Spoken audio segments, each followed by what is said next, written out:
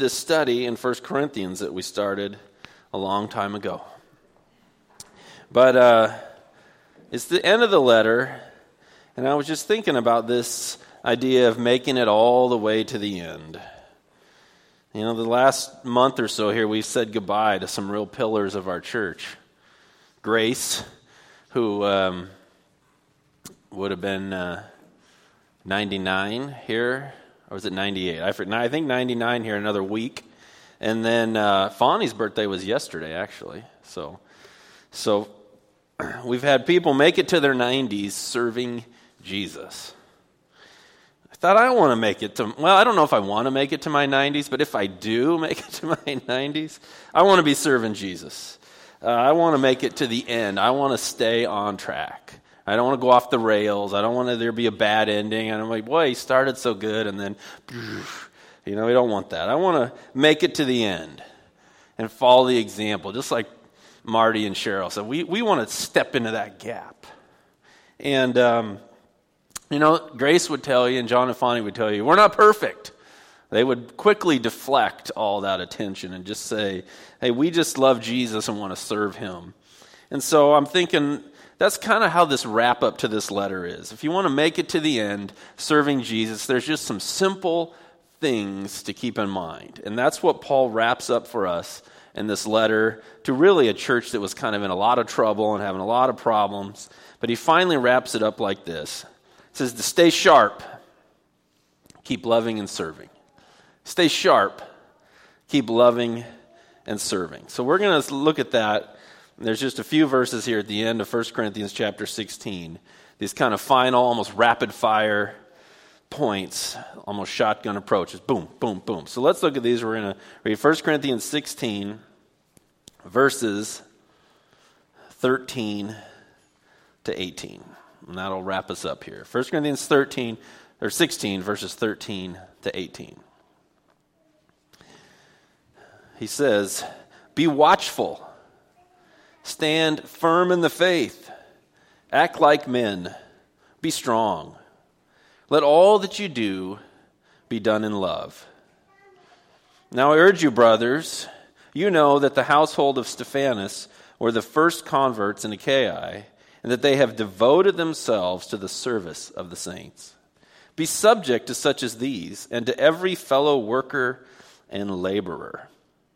I rejoice at the coming of Stephanas and Fortunatus and Achaicus, because they have made up for your absence, for they refreshed my spirit as well as yours. Give recognition to such people. So here's where we're going to go. Stay sharp, keep loving, and serving. That's what we're going to see. So the first one is this idea of staying sharp, this idea of being watchful, be alert, Some of you, it's going to get hard. We had daylight savings. That makes it hard to be watchful and alert when the clock goes off wrong. But I tried to think, what does this mean, to be watchful, to be alert? And a few years ago, we had a guy come here called Sam Middlebrook. And some of you sat in on, he's a pastor, but he also does firearms instructing and church safety instructing. So he's a really sharp guy, a great big guy. He's probably got 48 pieces of equipment in all his pockets, this guy. But he came here and sat down with, 12, 15 of us on a Saturday, and he walked through church safety issues. And somewhere we were talking about, why do things happen at churches? Why would a bad thing happen? And he said, this is what happens. People come to a church and their antenna goes down, meaning I'm with my people. I'm in my church. I'm safe. I'm comfortable here. Nothing bad happens at church. In terms of like crime, something might be bad, someone say something you don't like. But your antenna goes down where you're not really watching for something bad. You're not really assuming that someone walking through the parking lot might have a nefarious plan. You're at church. You're among your people. Your antenna goes down. And so they have this happen where they watch someone walk right in and take a kid, and people are like, that just doesn't look right. But we're at church, so they eat another cookie. And they're wondering, why did no one jump in to play? Why did no one step up? Why did no one do that? In fact, I remember that one time I had a guy just get really kind of upset here in the back hall. And I used my loud voice that most of you don't even know I have unless you're my children. And people kind of slunked away, like, well, I want to get away from that. And I was hoping the loud voice would, like, draw people to me. But there's this, like, your antenna goes down. Well, this is church, and maybe they were debating, theological points, and Ryan got mad. I don't know. So his whole point was, for a church safety team, you need people who come to church and their antenna is up. Why is that guy in the parking lot? Should that door be propped open? Should this person be in this hallway? They're just watching.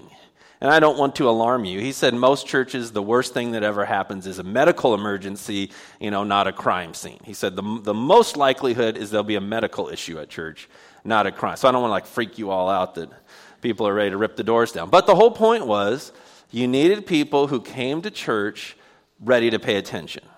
Right? They're here and they're glad you're here and they're shaking a hand, but they're also, I'm going to look through the parking lot, I'm watching these people, this person looks out of place, I'm just going to go talk to them. My antenna is up. I'm alert. I'm paying attention. I want to know, are things safe here? I'm not letting my guard down. And I think that's what Paul is telling us to do here. Be watchful. Keep your antenna up. Keep your antenna up. And so these last rapid fire phrases that he ends the letter with kind of sum up issues that he's done through the whole letter that we've been studying here for a year. Right? They live in this place called Corinth. At one time during this letter, he addressed them, and they were going out to these meals, and there was idolatry everywhere. And he said, hey, watch out. You're going to get sucked into something. Right? There also, we had a whole section, chapters 6 and 7, all about sexual sin. But watch out. We have to watch out when you turn your phone on. Just even the most innocent search can lead you to a troubled place. So we're alert. We also read just a few weeks ago, there was a group of people in this church that said, you know what, there's no resurrection. That didn't happen. And so we have to be watching out. You have to be watching out that your involvement in things does not pull you away from Jesus. A lot of times we want our antenna to go down and we want to relax. And Paul's saying, antenna up, you're on the alert. If people come to you, even people inside the church, and they start saying things like, Jesus didn't really raise from the dead, there's other ways to get to heaven, we kind of go, boop, boop, boop, boop, boop. I know you're my friend, but that's not right. And we're not going to be pulled away from the truth. Or we get around people and they start speaking a certain way or engaging in certain things, and you go, you know what, I need to step back. I need to be watchful. I don't want to shipwreck my faith. I don't want to let go of the core doctrines. I don't want to get pulled into something. And so there's a reality that there is a spiritual war that we live in. And if you're not on the alert, it's going to eat you up. 1 Peter 5:8 says, be sober-minded, be watchful. Your adversary, the devil, prowls around like a roaring lion, seeking someone to devour. They had a clip on America's Funniest Videos the other day, and this kid was, I'm presuming, at a zoo, and he was sitting against the glass wall, but he was facing his family. And behind him, this young lion was like working his way down in full crouch, and the kids just woohoo, and they might have staged it, I don't know. But then that lion dove at that glass, kind of, hit it. But I'm just thinking, whoa, that thing was ready to eat that kid. There's some thick glass there. That's the reality. There is a part of our life where we need to be watchful. Watchful and alert. There really is an adversary. He really would love to bring us down with wrong thinking, wrong theology, just distraction. It could even just be distraction. Your hobby gets more than a hobby. The news takes over your life. It's anything. We want to be alert so we're on track for Jesus. We're watchful. We're sober-minded. That's what he says here. Be watchful. Standing firm in the faith. I'm sticking with Jesus. I'm sticking with Jesus. I'm alert to anything that doesn't seem like it's scriptural, anything that's pulling me away from the truth, pulling me away from serving Jesus, pulling me away from being on track. We're paying attention. Our antenna is up. Stand firm in the faith. That's why it's perfect. We're honoring people who went into their 90s firm in Jesus. Probably had a lot of reason through the years to check out. A lot of heartaches. They could have said, God, where are you in this? I'm checking out. Like, nope. We're standing firm in the faith. I'm going to be locked into this. I'm not going to move off this spot. This was the beginning of chapter 15. He said, "Now I would remind you, brothers, of the gospel I preached to you, which you received, in which you stand, and by which you are being saved, if you hold fast to the word I preached to you, right? Unless you believed in vain." He's saying, we're going to hold on to this. "For I delivered to you as first importance what I also received, that Christ died for our sins in accordance with the Scriptures, that he was buried, that he was raised on the third day in accordance with the Scriptures, and that he appeared to Cephas and then to the 12. He's saying, don't let go of the incarnation of Jesus, his death on your behalf, his burial, his resurrection on the third day. Don't let go of that. Don't let anything pull you off of that truth. I'm standing firm. Have you ever had to stand firm on something? I think I've told this story about a time Heather and I went to one of those timeshare meetings. I think they promised us might even have been like a $200 credit debit card, gift card on there. But boy, you had to stand firm. I was like, I'm not buying anything. I'm not going to sign my name to anything. And boy, it'd wear you down. And you're in a room where you can't actually see the exit. You're like in a room inside of a room, like we got you in there. And he kept saying, well, if it was just $1, would you buy it? Like, well, are you going to make it $1? No, you're not going to make it $1. Well, if it's just $1, if you were a good father, you would buy it. You have these, there's all this twist in your arm. You're like, I'm not buying it. Give me the gift card, right? But you have to stand firm, right? A lot of people go on vacation and come home with a condo payment. And you're like, wait a minute. I'm not doing it. And that's where we are with our faith. I believe in Jesus. Death, burial, resurrection. I'm not moving off that spot. I don't care what happens. I don't care who bombs what, right? I don't care what tragedy I face. That's the truth. I'm not moving off it. And that's what he's saying. Don't get pushed off it. Don't get discouraged. All right, the next one is, be watchful, stand firm in the faith, act like men, and be strong. Now, it'd be easy to get kind of sidetracked with that, especially if you're not a man. Like, well, what's this about? Or is this promoting some kind of hyper-masculine machismo thing? But it's also like bravery, right? Act like the best part of a man. Not the part where we get machismo and grunt and chest bump, and right, that's not that part. And so women can certainly be brave, right? So it's not excluding of women. It's talking about act like men, and the brave and courageous be strong. I had a great example a few Sundays ago. Football's over, so you got to watch something. So Heather said, I heard that the National Geographic, and it's on Disney Plus, they did a documentary on the rescue of the Thai soccer team that was trapped in the cave, like in 2019. You guys remember that? Yeah, so we were like exhausted at the end of watching it. I recommend it, but we were exhausted, like clutching the chair. It was not promoting a Sunday afternoon nap. It was like a full... But if you don't remember the story, in Thailand, they have just miles of caves that I'm assuming were carved out by volcanic flows forever ago. And this kids' soccer team went in there to explore after a soccer match, and then these things, they were in like a mile, I think. But the rains had already started, and all the rainwater, as it flows out of the mountains, there are certain entry points, and so it filled that cave up and trapped them in an area. The water came up so fast, and it trapped them. And so it was this whole, it's worth watching. Even if you got to get the Disney Plus trial for like a month just to watch this documentary, and then you can cancel it, or you can catch up on all the Disney movies. But it's on that streaming service. I had no idea all the details. I remember it happening. I remember they got him out. I really didn't understand how. It was unbelievable. But the point of the story, of today's story, is the first group they called in was the Thai Navy SEALs. They have a version of the Navy SEALs, the Thai Navy SEALs. And this guy, I wrote it down, remember? Saman Kunan. He actually had retired from the Navy SEALs. And he was a triathlete, and they said he just always kept in really good shape. And then the moment this happened and the Navy SEALs get called, he's there. He's like back in the uniform. He said he would still drill with them. So he just showed up. He's like, all right, I'm back in. Got the suit on. Here we go. And so, they're scuba diving through these tunnels that are raging rivers. The guy said if you turned your head slightly, it would rip your dive mask right off. It was unbelievable, the ones. And this is the man that gave his life. One rescuer died, and it was him.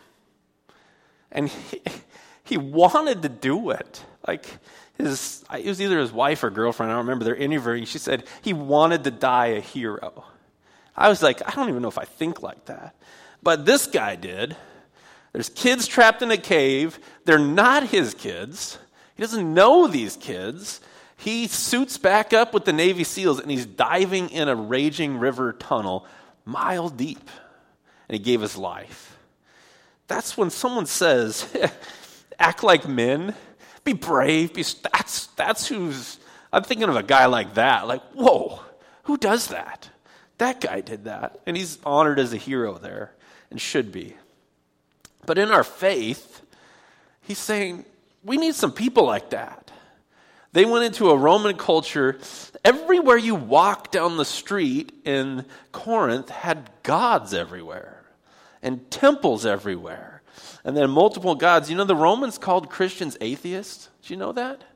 Because they only believed in one God. They're like, you guys are just like atheists. You guys are crazy for having this. One, you got gods all over the place. And the Christians were odd for that. You just think there's just one in charge. Yeah, he's in charge of everything. He died and rose again. So they had to be brave to go to work. Say, Jesus is the eternal reigning God. Some of you have to be brave going to work. Some of you work in places your faith is not welcome. Your faith is the enemy. And I'm not saying to go in there as a jerk, but you're going in there. I'm going to have to be brave to hold on to Jesus in a hostile environment. Your kids going to school, a bunch of them are at a retreat right now. They got to be brave to go to school right now. We need to pray for them, be brave. I'm going to be a follower of Jesus and sit in classrooms that may erode that. Now, not every classroom, and certainly not every teacher, but there's a vibe, a spirit over it of hostility. So I'm going to be brave and hold on to my faith. I'm going to be strong and believe it. If all my friends don't, I'm going to believe it. If all my friends laugh at it, I'm not going to laugh at it. And so there's this sense we got to be strong in our faith. We got to be willing to go to it. Because you think of the bravery of going to a cross. You think of the bravery of God making him who knew no sin to be sin so that we could be the righteousness of God. Whew, that's brave. That's our Savior. So he's saying, you're going to follow me. I want you to be brave.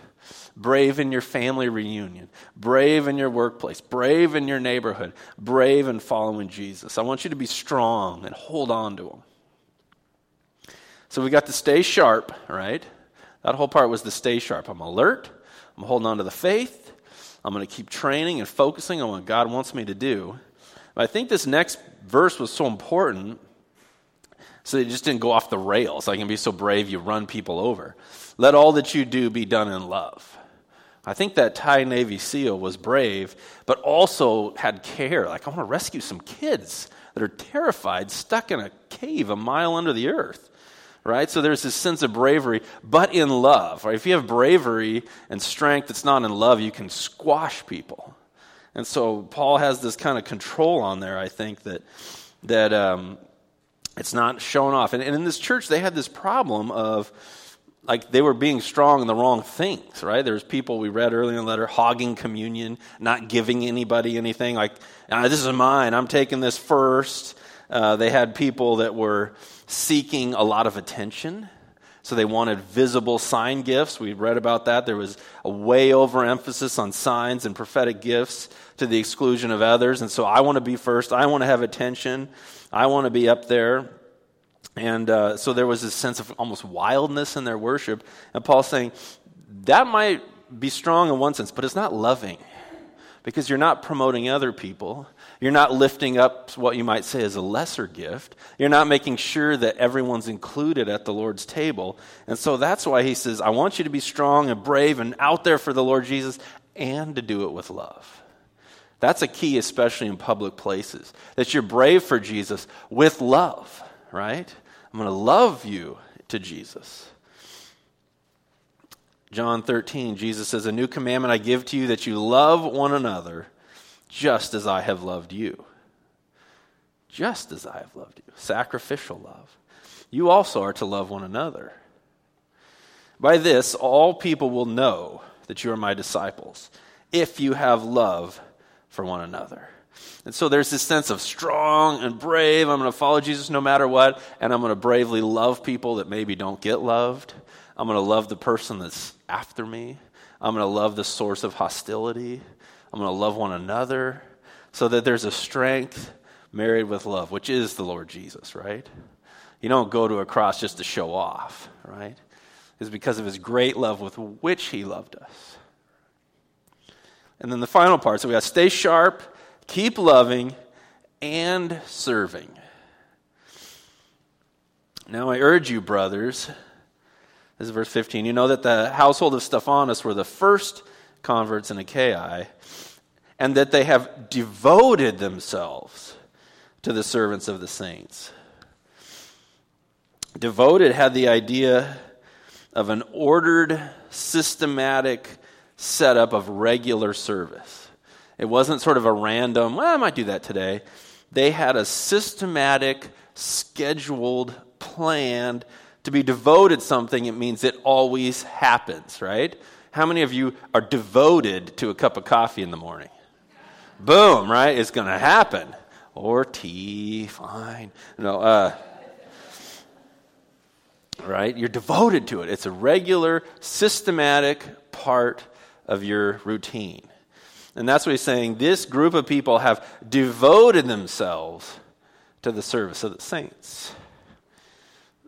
Linguists devoted themselves here. I mean, if the doors were open, they were in them. If the door was broken, John probably fixed it, right? It was open. They were devoted. It was a regular, systematic part of their life. I'm going to serve. I'm devoted to it. And what was interesting in this church, early in the letter, they were really upset at Paul, and they were discrediting him. He's not really a true apostle. These other guys are better speakers. I follow Paul, and I follow Peter, and they had all this sort of like putting him down, and then they had this desire for public gifts. And so at the very end, Paul says, let me tell you who the heroes are. Let me tell you who you should honor.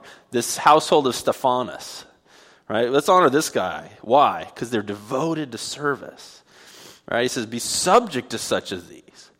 Be subject. Put yourself under people who serve, and to every fellow worker and laborer. Notice not every fellow leader and apostle, but the workers, the laborers, the servants.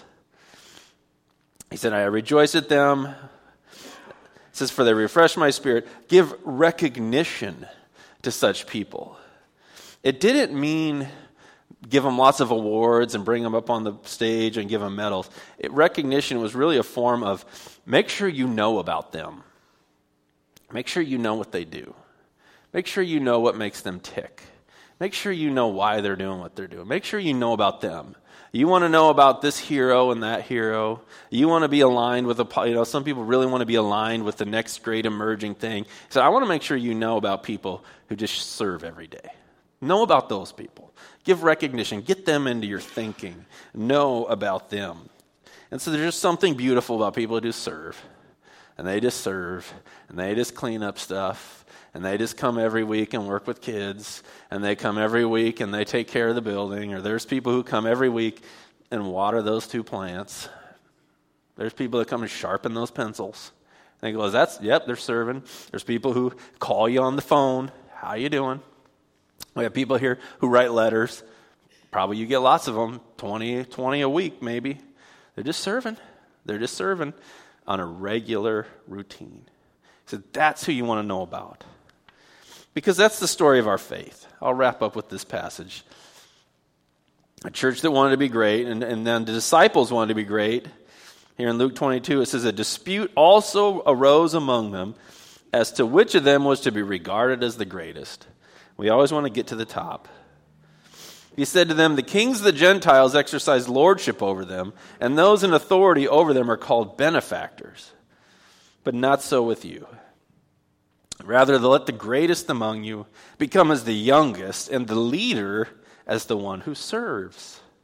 For who is the greater? One who reclines at table, or one who serves? Is it not the one who reclines at the table, right? And the servants bring him everything he wants? But I am among you as the one who serves. Jesus didn't go to the head of the table. He didn't demand his way. He didn't come to be served, but to serve. Jesus said, I am among you as the one who serves. And so our leader, our Lord, is the servant of all. So that sums it up. You want to live a life into your 90s, should the Lord bless. It's just pretty simple. Stay sharp on your faith, on your bravery, on your service. Keep loving and keep serving. And we'll bring all the honor to the Lord. Let's pray. Lord Jesus, we thank you so much that you are the one who served. You served us on the cross. And you served us defeating the power of sin and death. And you served us paying a price we could never pay. You served us humbling yourself to a depth we can't even imagine. Lord, fill us with that service. Fill us with that love. Keep us alert. The devil's schemes aren't new. They're right there in Genesis, right on to the end. He's always trying to defeat, and yet you have overcome. So keep us sharp. Keep us aware of our own weaknesses. Let us be brave in love. Lord, and again, we just thank you for the legacy of people like John and Fonnie, Grace, people who have gone on before us, loving you. And we pray this in Jesus' name. Amen. Why don't we all stand together?